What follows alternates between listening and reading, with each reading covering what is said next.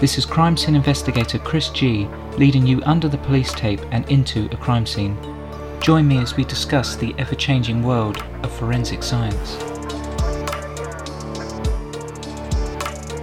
Put on your PPE, ready your fingerprint brushes, and experience the drama of a crime scene. Hello everyone, welcome to another podcast.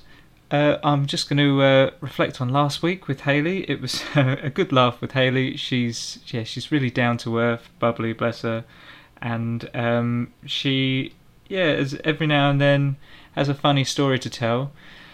And I thought, who better to have as a guest this week than her kind of accomplice to most of her funny stories, Caroline.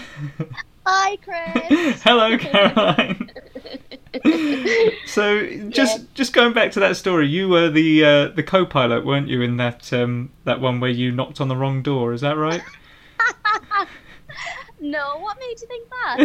I don't know. It may or may not have been me, and there may be more to that story. Oh, really? As you can tell with the accent, perhaps that kind of put a spanner in the works as well. Yeah, probably. Yeah, turning up in a van as well never doesn't help your case. We were in uniform. But if anyone's seen the heads of us, to be fair, probably coming, smiling and laughing. Yeah, to be fair. So, credit where credit's due. If anyone didn't catch the story last week, basically the story was you and Hayley knocked on a door, didn't you, to someone's house, thinking that they'd been burgled.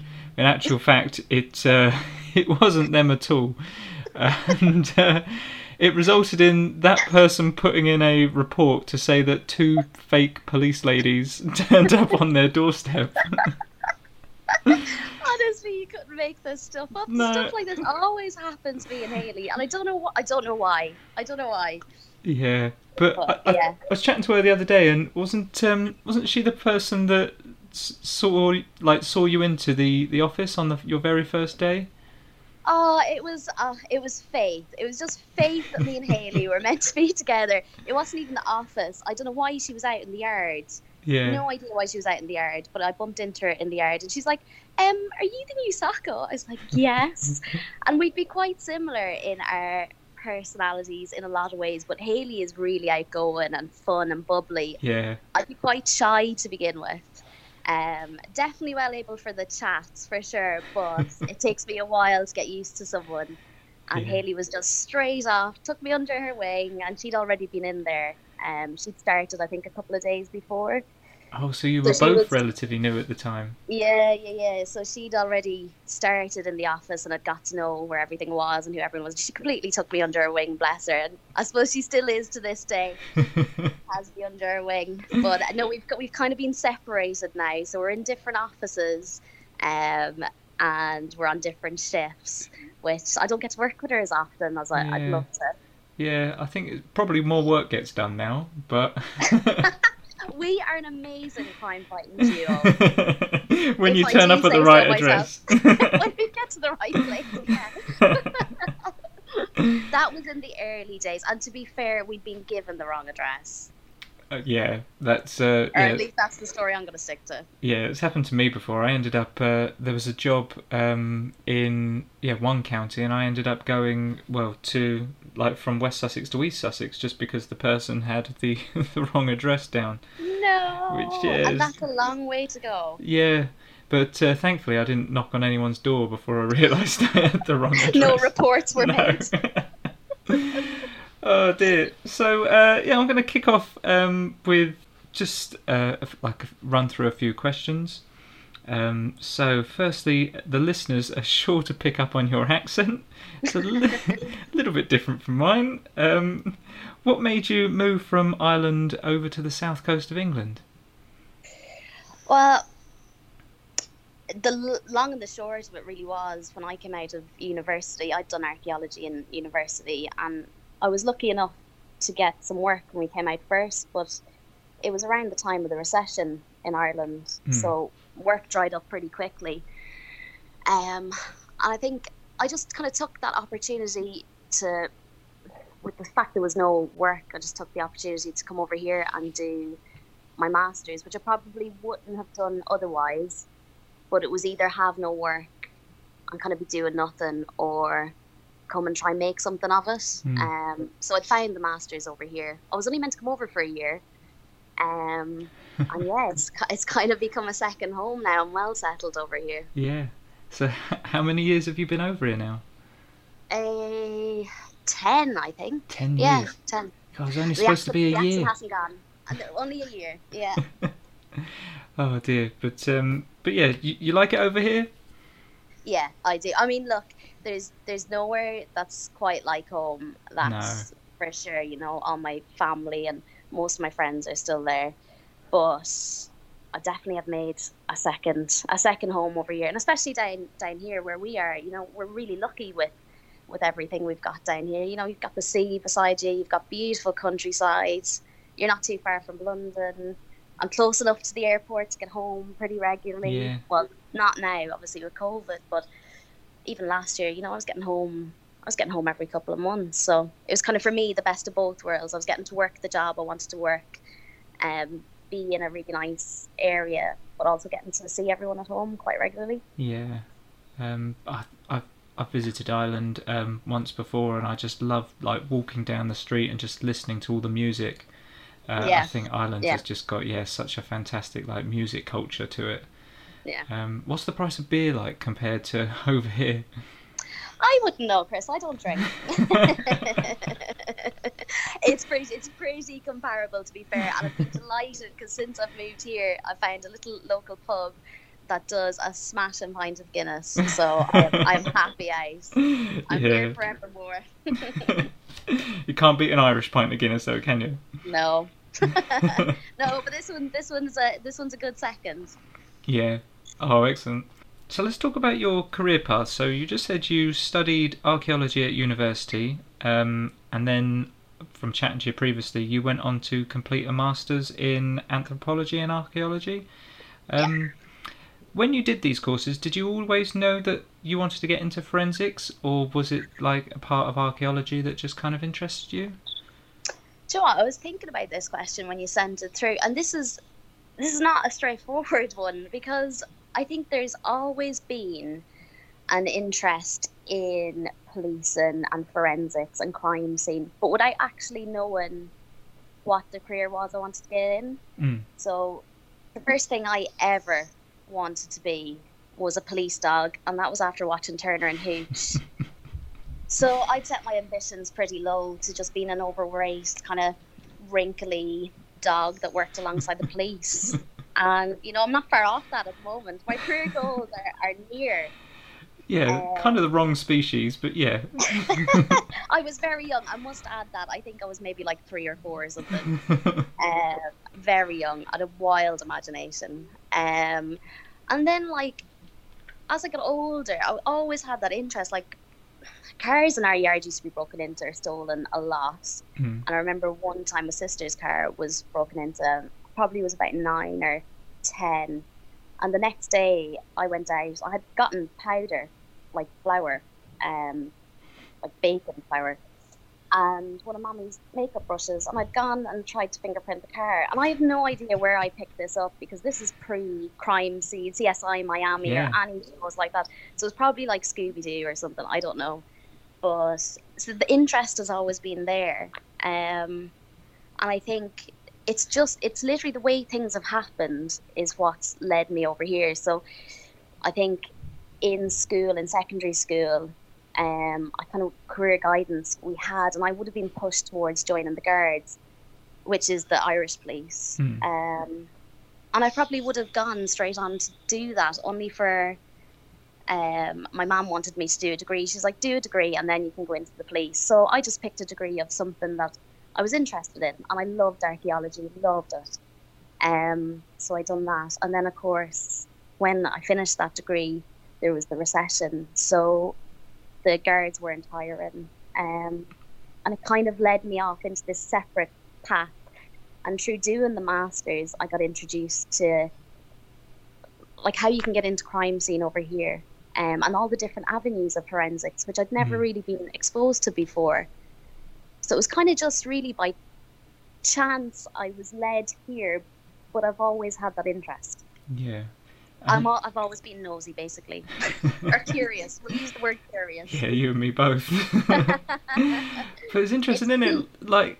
What possessed you to kind of just get the flour and get a makeup brush if you'd never seen that on TV? Had you not? Like, I must have picked it up from something on TV, but I don't know. Like, this was pre any Crime Scene, CSI. You know, the way when that became a big hit. This is before any of that.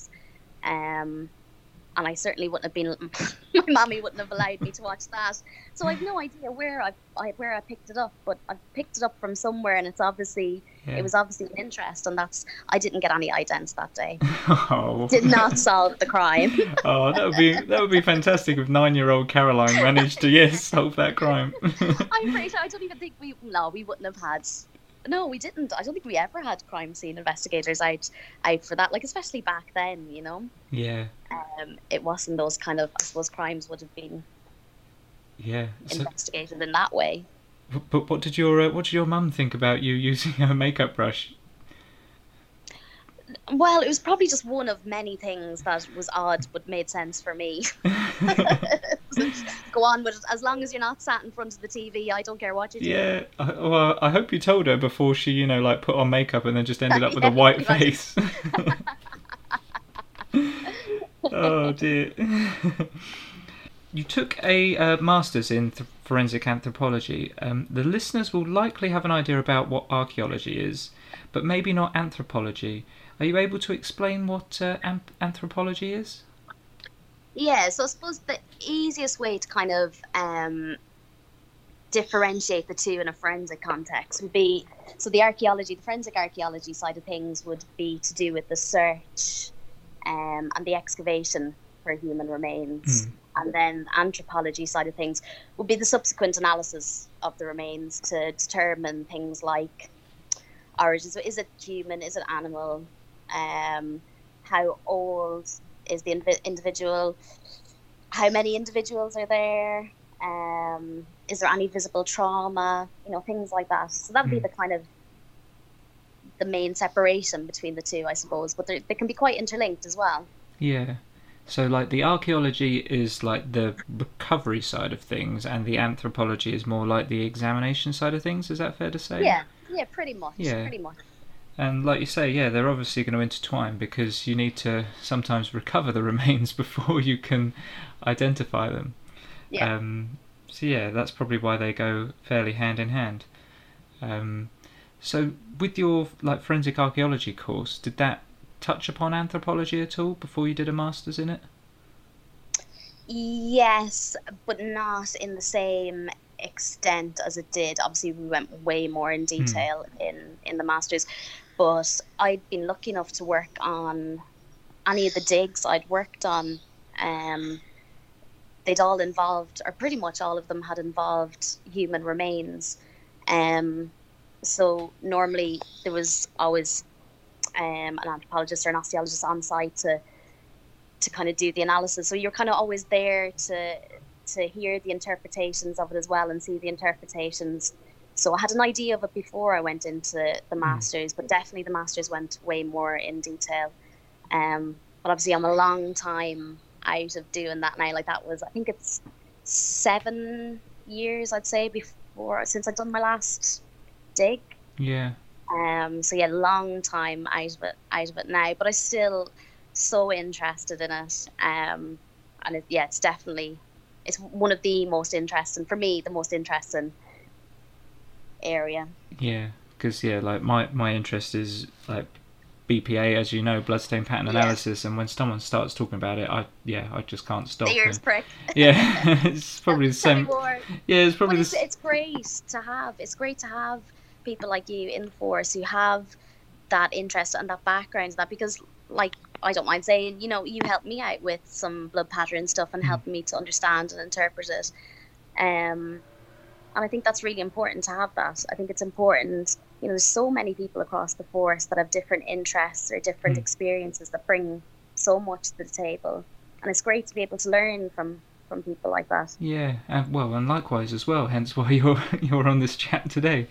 But but yeah, it's like I think it's good that we all have like different kind of areas that we sort of specialize in or have like more of an interest in. Because then, like together, when we come together as a team, we've got all these strengths that we can just work with, which is great, I think.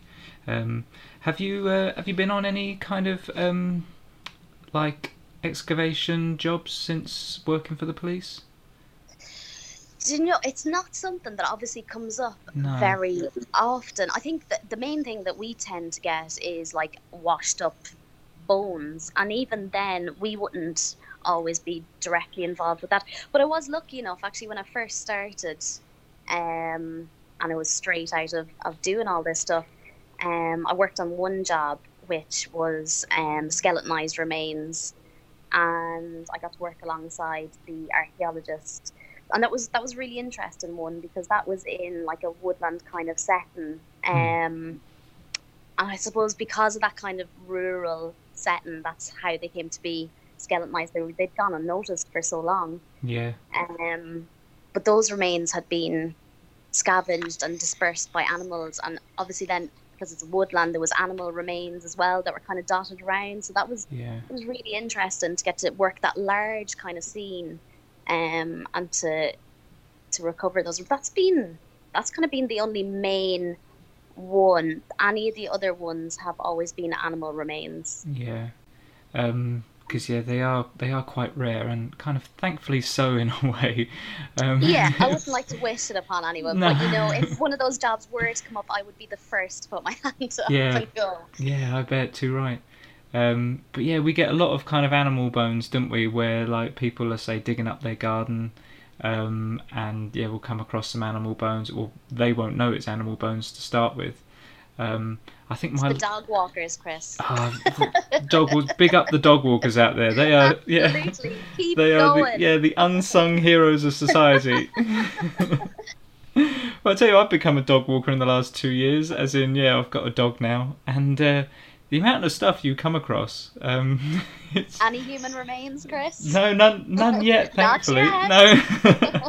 No. I'm still waiting.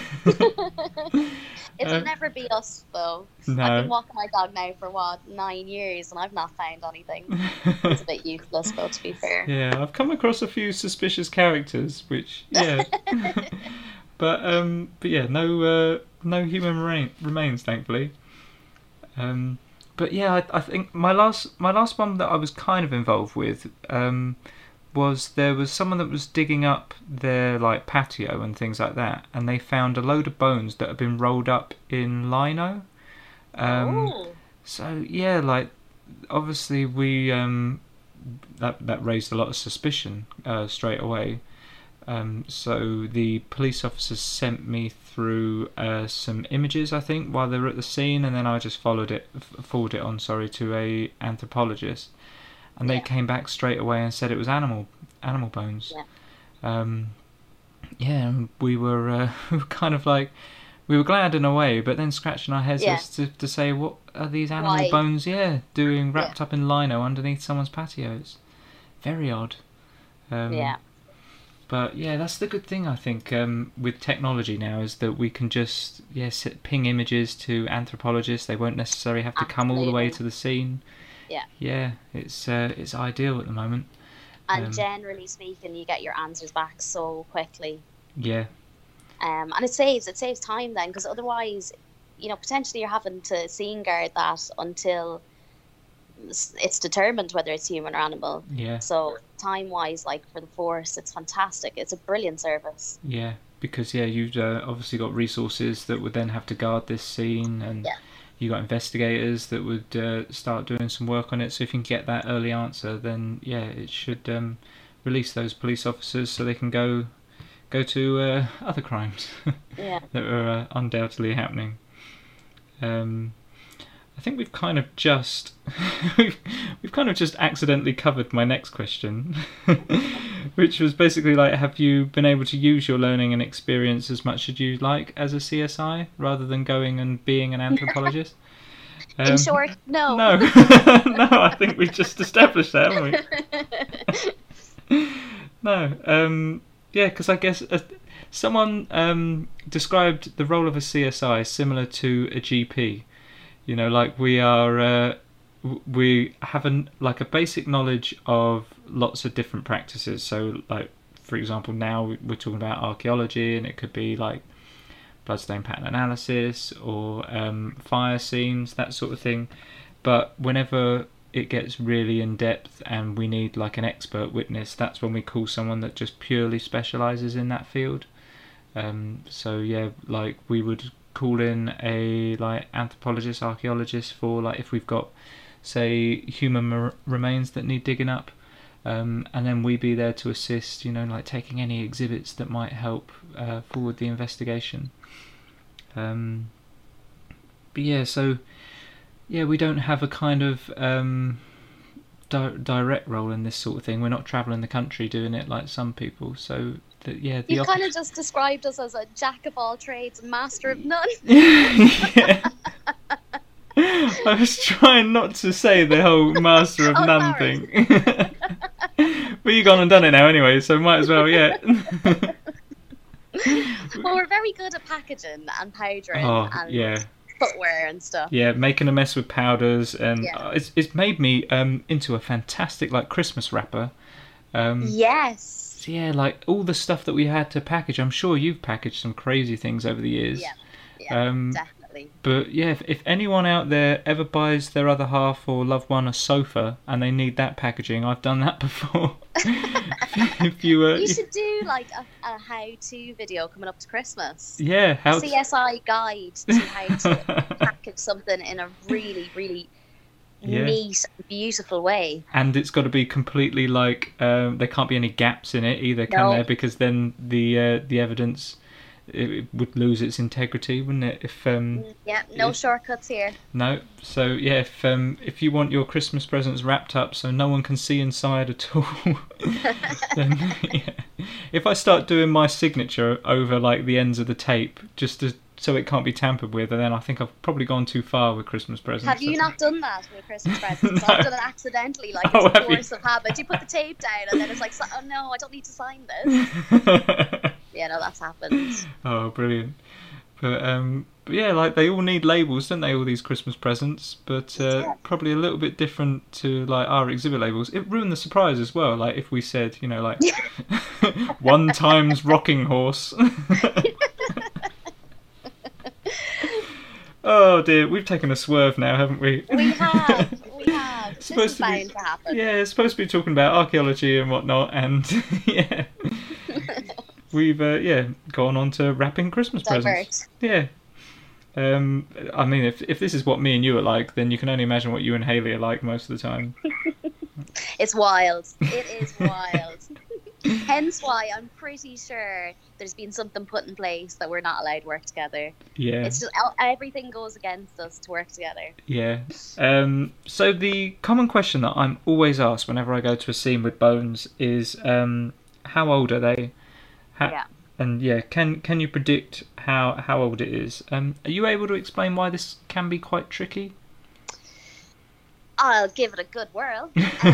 So I think the main problems with it will be, and it'll depend whether the remains you're looking at are in the ground, so they're a burial, or it'll depend whether they're, like we were talking about earlier, like washed, that's a long bone that's been washed up.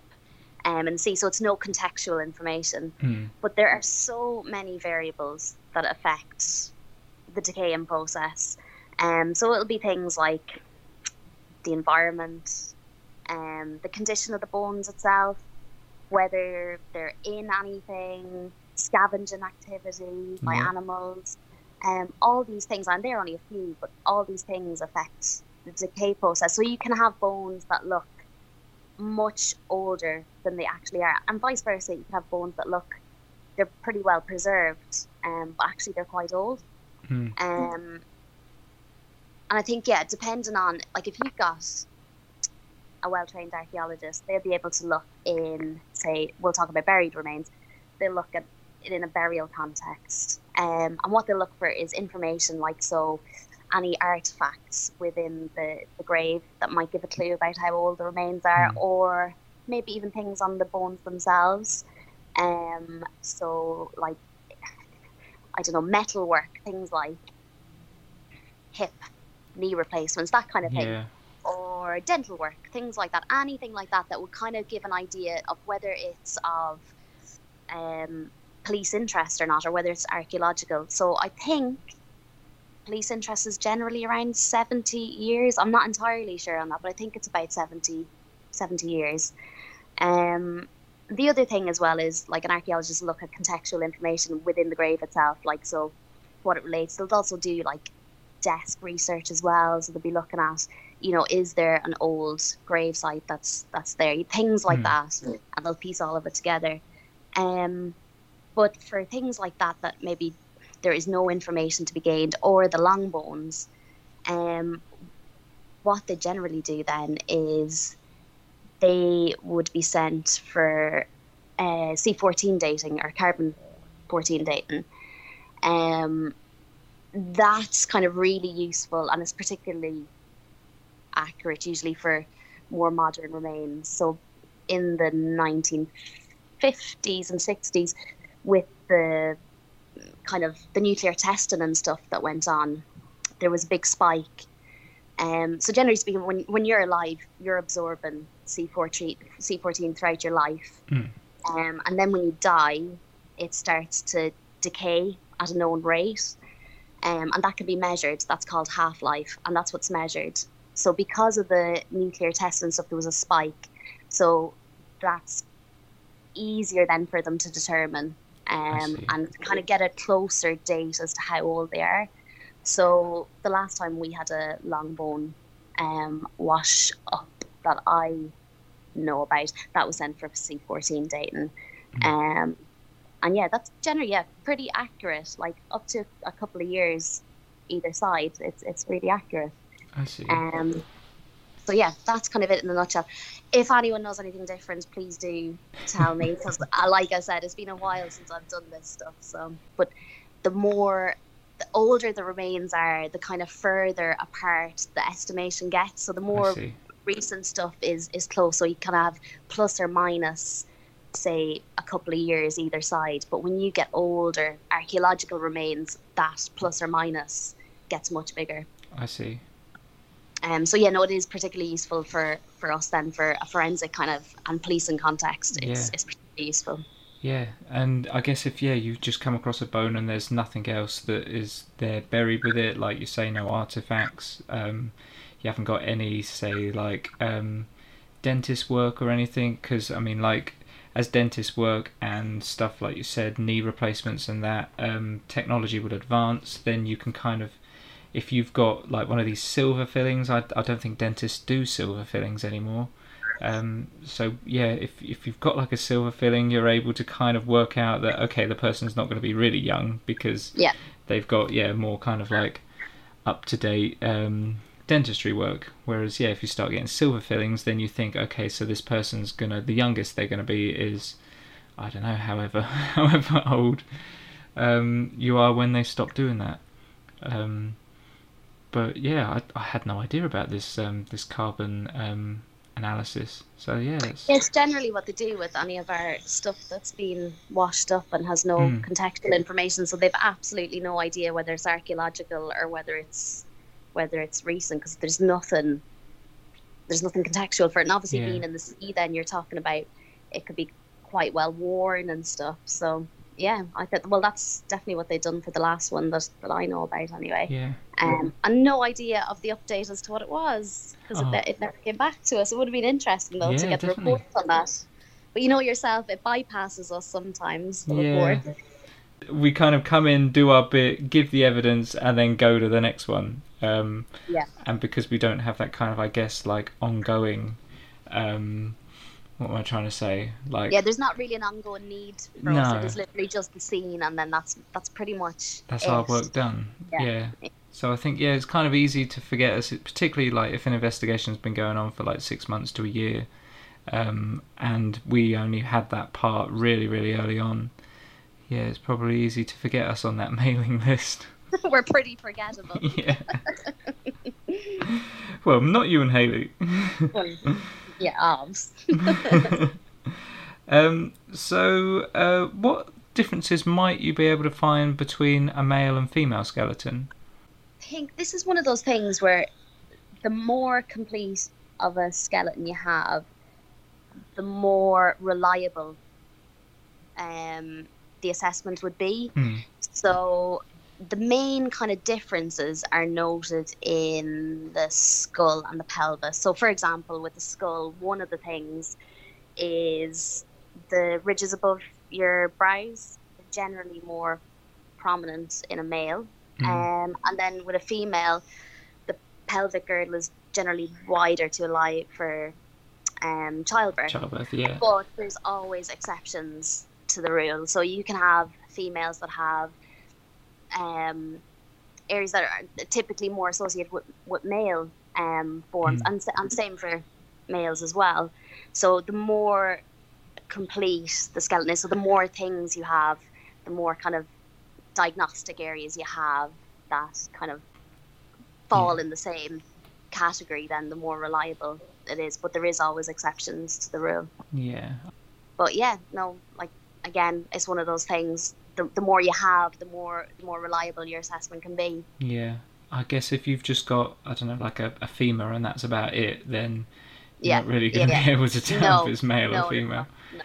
Okay, so a scenario I have for you is for a job that I had. So someone calls in to say they've been planting a nice new rose bush in their back garden, and whilst digging up, they find what they think are bones. What would be the response from us and police officers? You went with the rose bush again and not the dog walkers. You're not giving the dog walkers any credit here, are you? All right, we'll backtrack. You've been walking through woodlands, and the dog has dug up a nice bush and found a bone. Come back to the owner. Yeah. Chewed it a bit. Yeah, chewed it a bit, just lobbed it around, dropped it at the owner's feet, and after the third, he's a good boy. After the third throw, the owners then thought, "Hang on a minute, what is this? It doesn't quite feel like a stick." Yeah, and it ends up being a bone. So what would we do in that scenario? So I think generally when people ring it in, it's either ourselves, tends to be the officers that go first, but sometimes it does come to us first. And our first protocol is to go out there, take a photograph with a scale, and get it sent to our identification services, which we spoke about earlier, which are on hand. I think they're 24/7, aren't they? I think so, yeah. At least, anyway. And the first thing we need to determine really is whether it's human or animal, because obviously if it's animal, it's of no interest to us. So the first thing is to find out whether it's human or animal, which will be done by the identification services.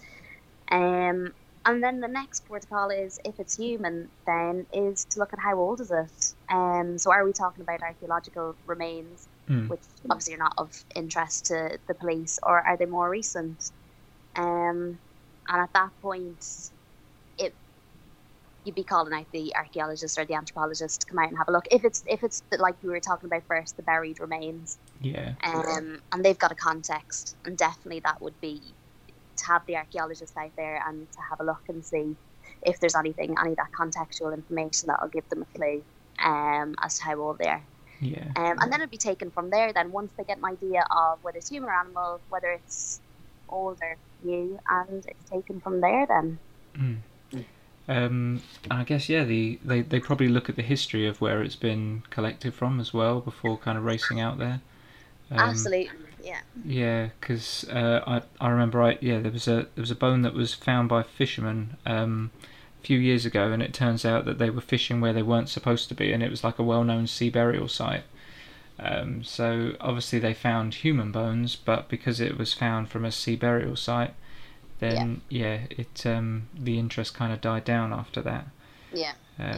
There's been a couple of them as well, like with erosion along the coastline and stuff. There was a few in one particular area that had come up kind of pretty soon enough after one another, and that was an old burial that was starting to get exposed because of erosion. I see. So yeah, the bones were starting to drop out off the side of the bank. But No. yeah, like that's where your archaeologists would come in. They'd be doing the desk research and stuff, Yeah, and maybe coming out to scene as well, depending on what information they've got. yeah. Oh, that sounds like something from a horror film, doesn't it? Just bones. Bones dropping out the sides. Yeah. Dropping down the sky. Yeah. um, and I guess, yeah, so then when we're at the scene, so we've got a scene of like human remains that have been found, and we're working alongside an archaeologist. They would be recovering the bones, which would then go to the mortuary for like a pathologist to look at, I guess, and then they'd look at like any signs of injury and things like that. And I guess we'd be like working with the archaeologists just to see if there'd be any exhibits for us to recover. So say if they're buried with anything that might give an indication as to either who they are or how they died, then we'd be looking to do that. Is there anything else that we might do at the scene? Well, you might get the anthropologist out seen as well. Like if you've got a pretty full set of remains, I mean, it'd be pretty useful to have the archaeologists and or the anthropologist there. Sometimes some of the assessment can be done in situ. Like if things are really obvious to them, they might even be able to say straight away, right, well, I know by looking at this, or I'm 90% certain this is a female, and we're probably looking at an age range of, say, 25 to 35, this kind of thing. And just any obvious things, they'd be able to make some of that assessment. Any obvious injuries as well, like a good archaeologist and anthropologist would be able to determine like things like sometimes when bones are in the ground, they can become damaged while they're in the ground through just natural kind of processes and stuff. But they'd be able to determine, say an injury like trauma to the head, so like crush bone, whether that was before or after. So yeah, generally speaking, I think they'd try and get to a scene like that while the remains were in situ, and then they'd obviously follow it through. Like the anthropologist then would have a look at it then after as well, when they've been recovered, and look at it in more detail then. But yeah, no, it's a pretty fascinating job that these guys have. Like it's really interesting, and I really enjoyed doing I enjoyed working in archaeology and stuff as well, but I really enjoyed doing my master's, and like seeing how it's applied to forensic cases is fascinating. Like some of the stuff that they can do, you hear of really skilled archaeologists who've been able to excavate graves and see cut marks and stuff like from shovels and that, to show that it was like a deliberate burial, and they'll pick up on little things that it's just fascinating. Like it's really, really interesting. Yeah. Credit to them. Like it's brilliant. Like I'd love to work alongside them more, but obviously you don't want these cases to come up at the same time. Yeah, no, it's funny, isn't it? Like, yeah, you really want to have the experience of working on such great cases, but then you never wish you don't want them to happen. Yeah, no, of course. definitely not. Yeah. But yeah, like they go through so much detail, don't they? It's such fine work that they do, and they're an asset to cases like that. They really are. Yeah.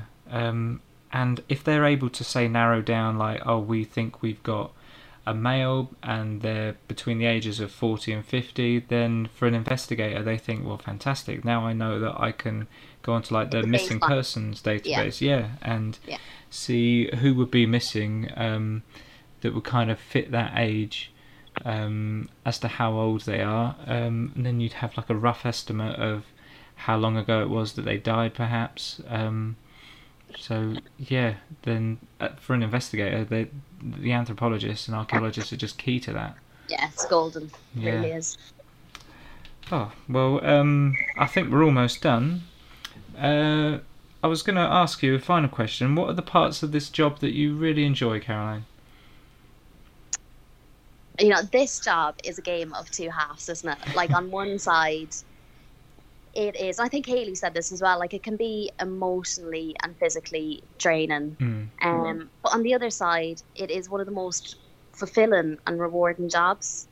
For me, I think the best part, definitely the best part for me, is the people, and that's kind of both colleague-wise, or working with external agencies, and my victims as well.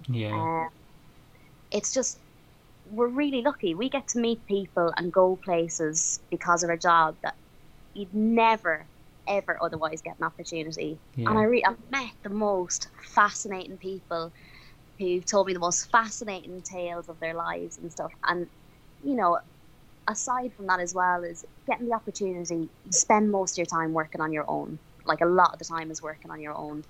But I also love those golden opportunities when you get to work with colleagues, or when you get to work with people from, like, the archaeologist or the anthropologist or whoever it might be, the scientists that come out, or the fire investigators. It's just really nice. I really enjoy that. And like we said earlier, I think for me, what started out as probably one of the most daunting things about the job was that there was so much to learn. So I didn't come from any kind of police background or anything. So when I started, I had to learn all the systems, all the police lingo and stuff, and the phonetic alphabet. Like, I've never come. It's like R for rhino. I don't know. So close. All these little things, and it was really daunting. And then on top of that, like, learning your scene work as well, like what powder goes best with what way to package this, what way to package that. I found it so daunting to begin with. It's like, where do I begin? And then somewhere along the line, you just get your baseline, you get your basics, and there's a lot of stuff that just is second nature. And then I think that's the part I really enjoy. You can sit back then and enjoy learning the stuff that doesn't come up very often. So even for me, like doing the blood pattern stuff with you, or, when you get to go to a fire scene, like, that's quite like an archaeology scene. Like, I look at a fire scene and I think, God, it's very black. I don't know. Everything is covered. Where do I begin? And then you've got your fire scientist like Ian who comes in, and they talk you through the whole, and it's so enjoyable to work alongside them. And I especially love doing it because it's kind of like an excavation, and I love it. And it's just really nice to work alongside, but it's just really good to learn from people like that. And I think the day I feel like I know everything, I think, is the day I have to step away from this job, because you never know everything. No. And there's something gone wrong then if you think you know it all. There's something definitely gone wrong. Yeah, definitely. Like, I'm not embarrassed to say that. There's still so much stuff that I can learn, and I've been doing it 11 years now. Like, I was with Ian, so our fire scientist, on podcast number 3, if you haven't listened to it. And he was the last fire I dealt with him. He told me that there'd been an explosion.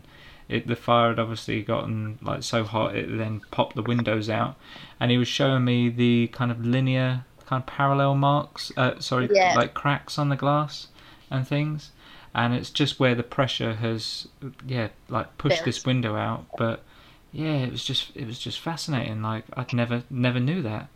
Hasn't Ian got patience of a saint? I drive him mental, I think, at scenes, because I'm just questions, and then like, is there anything I could do to help?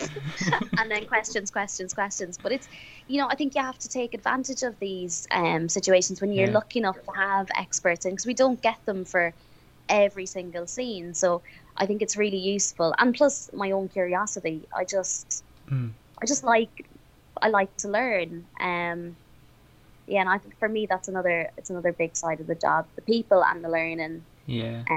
That's I think that's what gets us all through, really, isn't it? Because it is challenging, and especially at the moment, there's so many changes going on, and for me, they can sometimes make it just more challenging, because you're obviously having to learn all these not necessarily new processes, but they could be new to you, they could be different to what you would normally do. And I think it's all these extra little things, like working with people and all those little things that we spoke about, that kind of just they override those negatives. Like every job has its Yeah. downside. There's no job is perfect, but I think this is just, it's fulfilling. It's fun. Yeah. Like there's hardly a day that goes by that, you know, we've not found something to be laughing about, or, you know, when you're chit chatting to someone, even from the other offices and stuff.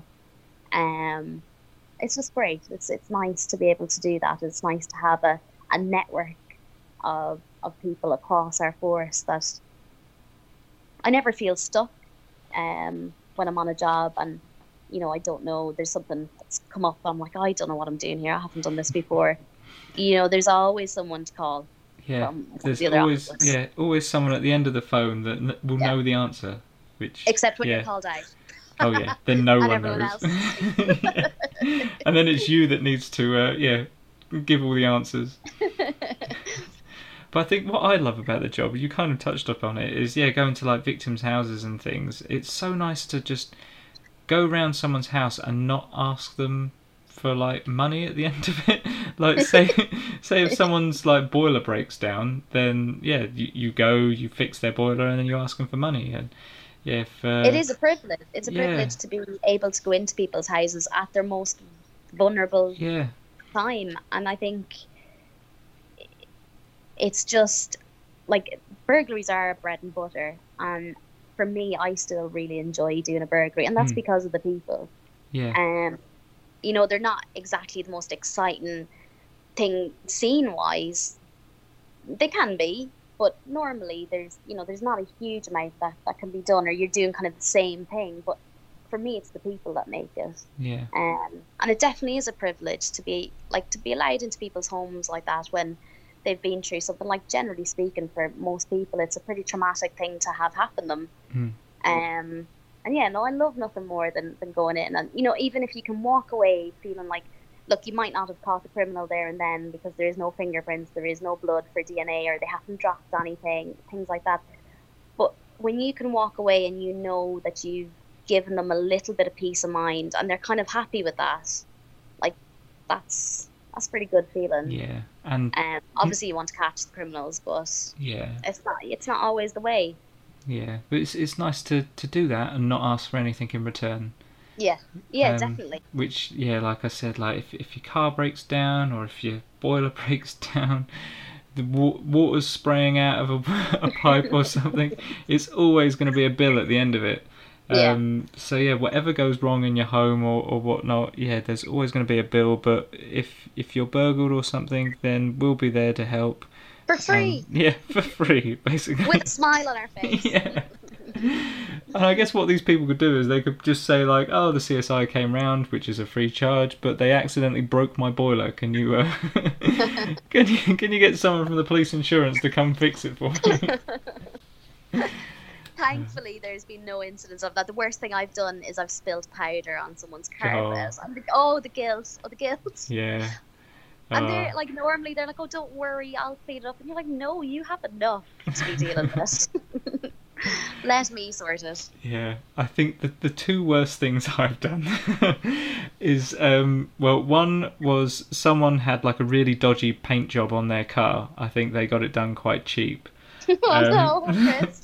And so I put down like the fingerprint tape on it, pulled it up, and just the paint just ripped off this car. And oh my god, like my face and her face, who owned the car, were just exactly the same. We could not believe it. Dear. And then the other one was I went into someone's house and they just had it refurbished, so they had all new carpets down and everything. And then went into their back garden, didn't know that I'd trod in something. Oh no! Actually, that has happened to me as well. Oh. Yeah, that's the worst. And then walked it all the way through their newly laid carpet. But thankfully, these things happen. Thankfully, the police have like insurance for these sorts of things. So cover our I think they know me by first name, that department, that insurance department. So Yeah, I think we sent out a loss adjuster to the car, and we sent a professional cleaning company to do the carpets after that. I think, no, to be fair, I think that stand-in excrement has definitely happened us all. Yeah. But I also, not only dog, but I had it on one scene where I actually stood in human. Oh! Yeah. Crikey. Yeah. Yeah, you see, it happens. There's always a first. Yeah. There's always a first for everything in this job. Yeah. That was an unpleasant experience. Yeah, I bet. Oh, yeah. And I thought I had a strong stomach. I don't know what the difference, like, what's the difference between dog poo and human poo, really? Well, but one is so much more gross, I was not isn't it? expecting a human poo to be where it was, but because it was like in it was in a nappy, so that's how I knew it was human. But the nappy was in a garden, Right. so I wasn't expecting a nappy to be in a garden. No. Of course, my boots walk straight through it. Yeah, I guess you're not really like looking out for human poo and nappies when you walk into someone's garden, are you?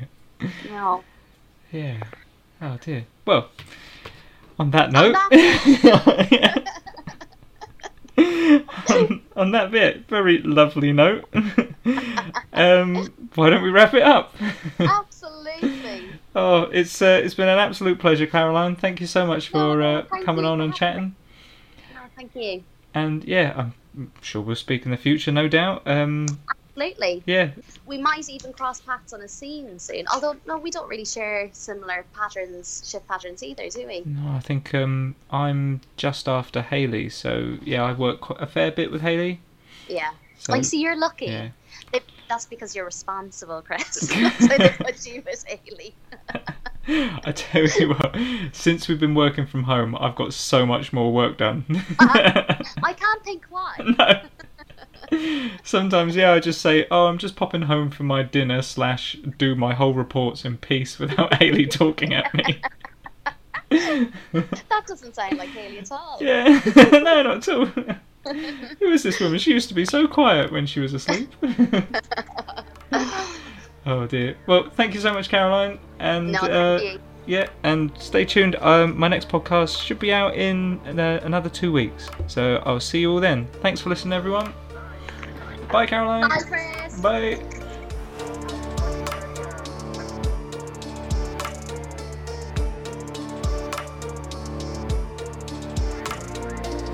This is Crime Scene Investigator Chris G signing off. Thank you for joining me, and I hope you enjoyed listening. Be sure to subscribe and follow my social media at CSI Chris G. Until next time, stay safe out there, and I'll see you at the next crime scene.